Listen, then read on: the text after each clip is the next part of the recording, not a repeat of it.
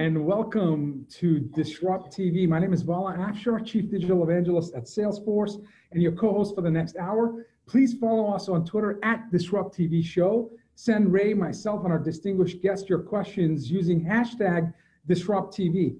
It's my pleasure to introduce my co-host. He's the CEO and founder of Constellation Research, best-selling author of Disrupting Digital Business, regular contributor to Harvard Business Review, ZDNet, and many other publications.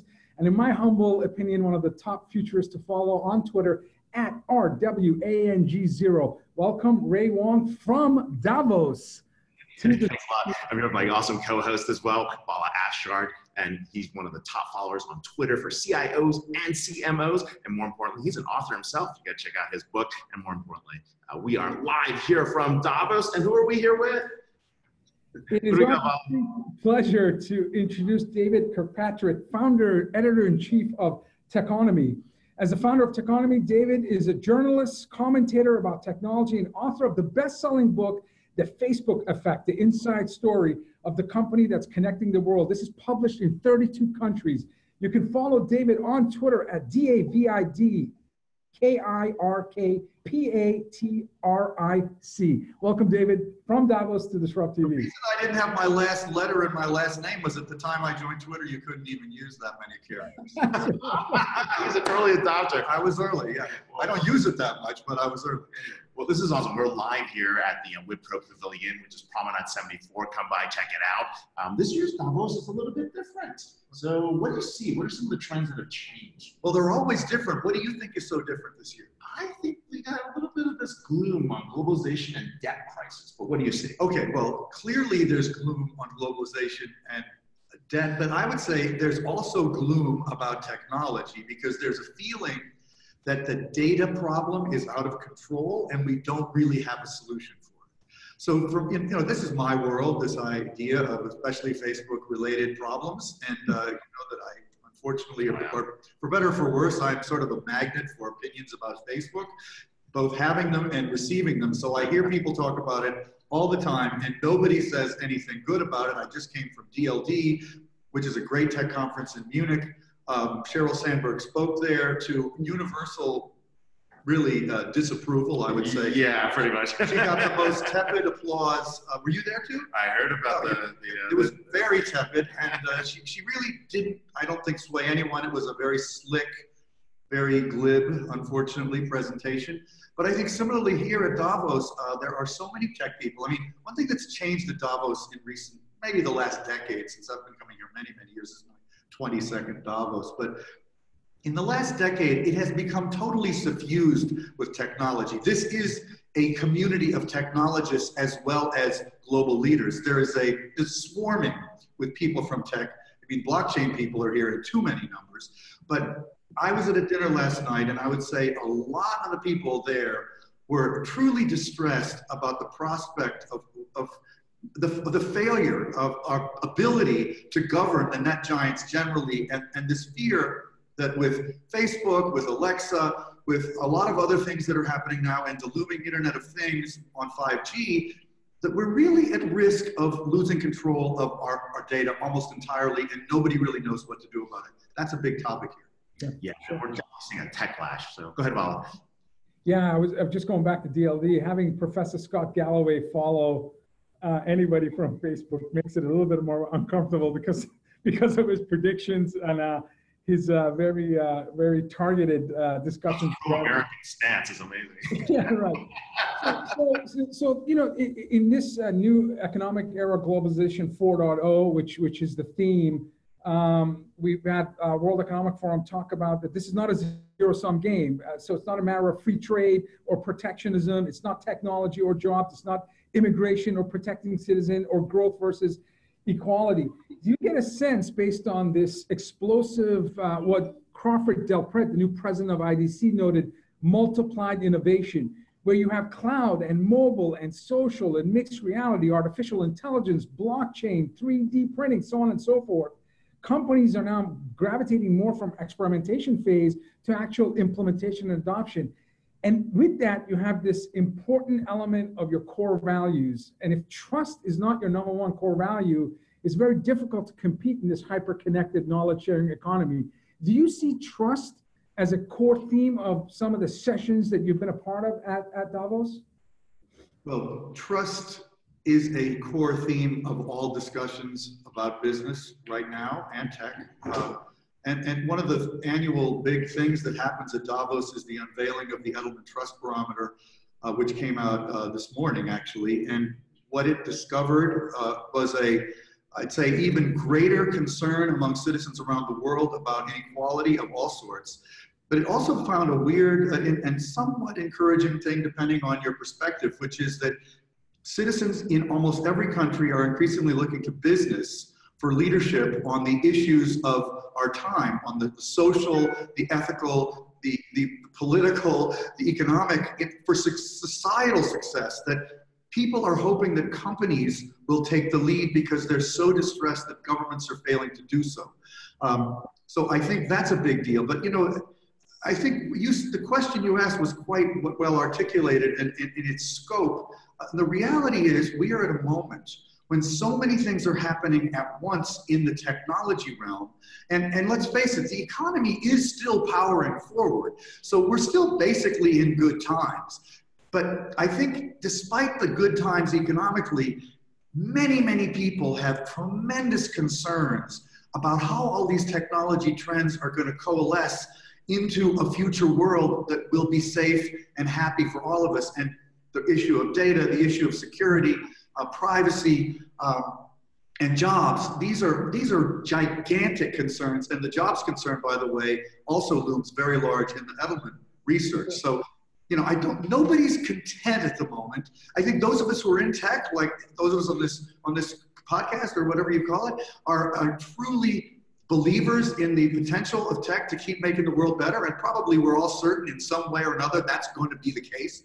But the world is scared. Yeah, and the other thing that's kind of growing here is the fact that people feel that it's a winner takes all market, and in many cases there's no level playing field, right? You don't even have a shot before it takes off, and part of it's because investors have actually reduced the risk in terms of the investments that are going on. By reducing the risk, they reduce the competition, and therefore people feel like they don't have a fair shot at anything, and that's part of the anxiety that people are feeling in that market. And of course, on top of that, you have Oxfam just published a report that 26 of the richest people on earth have the same wealth of the 50% of humanity, 3.8 billion people.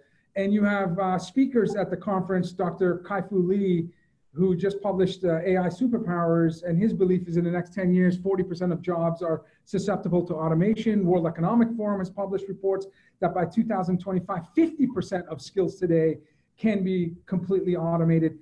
Who is talking about, and what are some of the solutions that you've seen proposed in terms of this digital divide that continues to widen?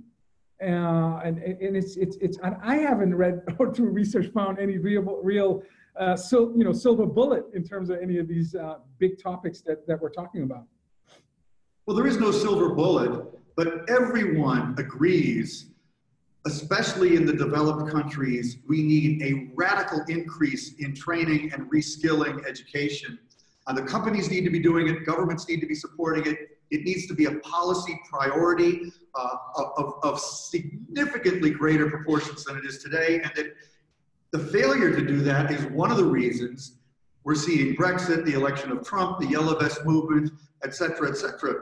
People are scared. And that, you know, I've been somewhat wondering how much automation really is behind a lot of that stuff. But the Edelman research today actually suggests that it's a significant factor. Yeah, and the other factors behind it is the fact that in some places we are going to need that automation. Think about Europe with a declining population rate. Think about Japan with a declining population rate. Think about China in 20 years with this declining population rate. The automation's got to come, but for other countries like the US where we're still growing on population, that can become an issue, even though we've got a scarce skills issue right now. Yeah, and it's encouraging to see countries like India. Every second, 3 new people in India connect to the internet for the first time. The projections are by 2030, 1 billion active internet users, which will create an economy where India is projected to surpass US by 2030, only behind China. Do you see a lot of representation from, I wouldn't say developing countries, but countries that are demonstrating great GDP growth and great adoption of technology and becoming potentially real strong influences in terms of shaping global economy? Well, I mean, there's no question that the digitization of the economies of the developing countries is proving to be a gigantic boon for them. I mean, I think there is a dichotomy between the attitudes in the developed and the developing countries. In the developing countries, digitization is seen as an unalloyed good, and I think rightly so. Those people have a lot more catching up to do, and they know that digital connectivity is going to help them and is helping them, and we should hope that they achieve that. I mean, I personally look at the big picture of the planet as a very, very big good news story. On reality, in every real, genuine macro measure, 2018 was the best year in human history for the human race. And the problem is that those benefits are not distributed equally, and they're sort of like they're coming up at our expense, speaking as a wealthy world person. And I don't really think that's so terrible objectively as a global thinker, but as an American, as a citizen of the country that elected Trump, etc., I can see the consequences of our failure to balance that out somehow, and our failure to even explain it to the citizens of our countries. People don't really see, people don't, I am a globalist, I'm unashamedly. I think it's basically good if the people of Nigeria and Indonesia and South Africa and India are radically increasing their wealth and their health and their purchasing power, etc. Realistically, as that continues, it's very hard to see that we will continue to have the same relative advantages that we've had in the last 75 years. And ultimately, we've just got to get used to that, in effect. Yeah. Sure. David, what do you think has had the most impact in terms of the attitude or the mindset and the fact that the World Economic Forum has to remind us that it's not a zero-sum game? Was it the U.S. Presidential elections in the last 2 years, or the evidence that people have now recognized that the technology companies need to do a better job of protecting their data and privacy, and society as a whole has recognized that, wow, misuse of data could have profound impact on our lives? Which one do you think has had a more, created this sense of, I'll say, uneasiness in terms of the development? I think there's two different sources of uneasiness here. The issue of jobs is quite distinct from the issue of data privacy and the consequences of a targeted advertising model, which is really, I think, the Facebook Google issue, and may eventually, in the not too distant future, become an Amazon issue also. I think ultimately that second part, the data issue, is much more an elite concern. And the ordinary citizens of the United States, France, etc., they really aren't thinking about that. They're thinking about the jobs piece and the immigration piece, which they tie together. I think those of us who are much more tied into what's really happening in tech can see that Facebook in particular has genuinely screwed up on its governance and is not showing any real signs of reforming that, even though they talk a good game, but the scope of the problem they face is so vast. My own view is that until they turn to the larger world for help, government, civil society, other companies, in a collaborative method, as long as they keep saying, just trust us, we're good people, we can fix it, it's going to get worse. So possibly those concerns about data will extend to broader parts of society if they don't get their act together. Yeah, and part of that is that we have a vertically integrated data model here. You go back to data as the new oil. The problem is upstream, midstream, downstream, all being vertically integrated by Facebook in the consumer world. But hey, David, we're almost out of time. I think you got to run. This is amazing. No, you're always here. Thank you so much for being out here. Thanks, and of course, good luck in all your future success here. So. Thank Love you. this one too, by the way. We could have talked to you for an entire hour. You were terrific. Thank you, sir. On a regular show too. Hey, thanks a lot. All right, take care. Sure. Wow, we are alive here. We've got another awesome guest coming, but we can keep talking about all the trends that are happening at Davos. But our next guest is a very, very special guy looking at some of the changes as we talk about reskilling, innovation, and some of the areas. Hop on out here. So yeah, it's a pleasure for us to have Mike Morris. He's the CEO of Topcoder. Mike established Topcoder as a premier crowdsourcing software development destination. He believes that Topcoder's 1 million plus strong on-demand global software development community will continue to redefine business. And what a critically important time for us to have someone who's leading this incredible army of developers and design thinkers and creative folks helping companies transform. You can follow Topcoder on Twitter to get the latest news in terms of innovation in that space at Topcoder. Mike, would you share your Twitter handle with us as well before we start? Sure, it's MP Morris 36. MP Morris 36. Excellent. Welcome to Disrupt TV, Mike. Welcome to Disrupt TV. It's awesome to have you here. Great to be here. So people are looking for innovation. They're looking for all these different places. But the challenge is, they don't always have the right people around. They don't have the right skill set. Sometimes they need outside ideas. And tell us the premise of why you actually set up Topcoder. So, Bill Joy was one of the ones that really kind of founded the thinking around, no matter who you are as a company, the smartest people work for somebody else. And we firmly believe that. And Topcoder was a way to establish an environment and a network in the community that allowed geography not to play, right? It didn't matter where you were. It didn't matter what your background was. If you were able to do a piece of work or accomplish a task, then you earned the right to do that work. And really, it's that democratization of opportunity. And we have amazing projects that we put out from the likes of companies like Comcast, Zurich Insurance, NASA, and we allow people all over the globe to be able to work on these projects and collaborate with each other to solve really complex or highly creative problems. Now you use like a system of challenges, right? Like how does someone set up something? Like, I'm going to do a Topcoder challenge. Like how do they set it up? Like, what are some of the elements that are required to be successful? So most people will first think that must mean that you have to have this incredibly specific specification. And it's actually quite the opposite. So what we do is we try to start with something that's broad brush, and a challenge really brings out creative ideas. So you can have a lot of difference of opinion, difference of thought, diversity of thought that comes in from a challenge, where you might get 12 people to submit the way that an application could flow or could work or could look, as opposed to one or two. So we use a challenge to really bring out the best in our community.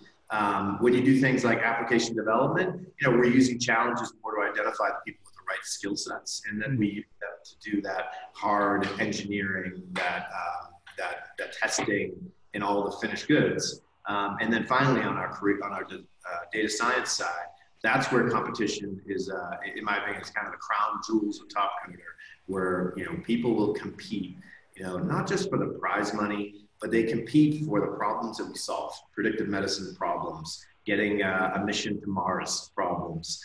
These things are huge, difficult, complicated, hairy, algorithmic problems, and people compete for the fun of that, or for the ability to see their names on leaderboards and get statistics and ratings for it.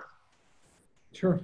Mike, we had the president of IDC on our show a couple of weeks ago, and he said that from 1965 to 2017, 500 million software applications were created. And IDC projects that only in the next 10 years, there'll be another 500 million applications. So doubling the total capacity in just the next decade. At the same time, demand for IT to develop applications is 5 times greater than their ability to produce, based on our latest research. So there's incredible demand. We don't have the skill set to deliver to those demand. It's launching the citizen development movement, but without necessarily the guidelines you need to ensure scalability and security. So tremendous opportunity for organizations like Topcoder to help companies accelerate the digital business transformation. My question to you is, given the fact that we know there's a skills gap shortage within companies, and those companies that don't leverage communities like Topcoder are sure to fall behind, how do you incentivize, or can you talk about, like, for example, I've heard a premier Topcoder has an automatic interview at some of the best tech companies in the world, Google's, the Apples, the Salesforces. So there's incentive for you to be part of this community because you have lifelong employability. At Davos, how are you encouraging the community to understand the benefits of partnering with Topcoder? I think I actually would say your estimate might even be low. I believe so much in the amount of technology that is going to be produced, and serverless computing and containerized computing and all these other things that combine together with exponential technologies like crowdsourcing are going to lead to an environment with AI where, with much less physical code, you can create an application. I mean, I think order of magnitudes less, which is going to lead to more and more applications, more and more complexity, and more innovation. So to me, it's the companies that act as an exponential organization that are going to disrupt the ones that are not, that are going to pave the way. And it is true. Companies are seeing it. They realize that they are competing with Apple, with Google for the same exact talent, because Apple and Google will hire as much as they can get, right? Salesforce will hire as much as they can get. So they're really competing for that talent, that top-notch talent. And they're not going to be in the brands in retail and even financial services are going to have a hard time getting that, because the other movement that's happening at the exact same time is that people are realizing that the world really is flat. And when you have, when your skill is based in intellectual capital, that you can demand, a fair and equitable living by providing that intellectual capital. Companies that will pay for it, regardless of where you are. Right? The next generation is not going to, not even close, going to sit in cubes. They might do that as a social experiment or something fun, but it's not going to be to get work done. I already see that in we're a Wipro company, and we operate 100% remotely. So my entire team in Top Coat works remote. 170,000 employees spread around the globe. That's amazing. That's pretty well. So here at Davos, right? What are you looking for? What are you trying to talk to people about? What are people engaging you with? Some of the conversations that are hot. So the vibe that I hear a lot of is, disruption and transformation. There's just a heavy vibe towards that. And, I mean, probably a little bit too much. But the funny thing is that the themes of globalization are clearly underpinning everything. I think a lot of the gig economy theme is subdued. Right, it's like it's mentioned kind of as one of those things that's going to be a big impact or be an issue. AI is there's an amazing theme of I think half the people here are positive on the effects of AI and what it's going to bring to us, and the other half are scared. The robots are going to kill us all. They call themselves the realists. I'm on the positive side, obviously, but I think that's really interesting. So those are the themes that I'm hearing. I think next year we're going to see a lot more about how globalization and the gig economy together are going to change the way companies operate, how countries look at talent, right? So if you think about it, a lot of the way that we're competing as an organization or even as a country is the talent that we're able to produce, attract, bring in. And I think that that's going to be a major theme that, I sense it, I hear it, a lot of people talk about it, but it's not one of the top 4 or 5 or maybe even 10 themes this year, but that's going to be another one. Wow. We're here with Mike Morris. We are here with Mike Morris, CEO of Top Coder at MMORRIS 36, is that correct? NPM RRIS 36. Yes. All right, we're live in Davos. Thank you very much. Thanks for dropping by. So, see you later. Wow, this is fast. We only got like 7 minutes left. 30 minutes. All of these guests deserve more time, so I'm going to apologize on our behalf because these are big thinkers and they're doing big work. And but this is our speed disrupt TV version, and this is where we bring. This is my baseball analogy, although coming from Boston and what Patriots have just recently done, I should be using a football analogy. But this is our cleanup hitter spot. This is where we bring the last guest, and we expect he or she to hit a grand slam, and I'm sure that's going to be the case. Our final guest on our special edition from Davos is Gurvinder Singh Sahni, Chief Marketing Officer at Aperio and General Manager for Strategic Marketing Initiatives at Wipro. Gurvinder has led global head of analyst relations, account-based marketing, influencer marketing, geo-marketing at Wipro. He's a digital marketing thought leader, one of the most social CMOs you're going to find on Twitter, and generally considered by many, including myself, as a top digital transformation executive thought leader that you want to know and connect with. You can follow Gurvinder on Twitter at GSSAHNI.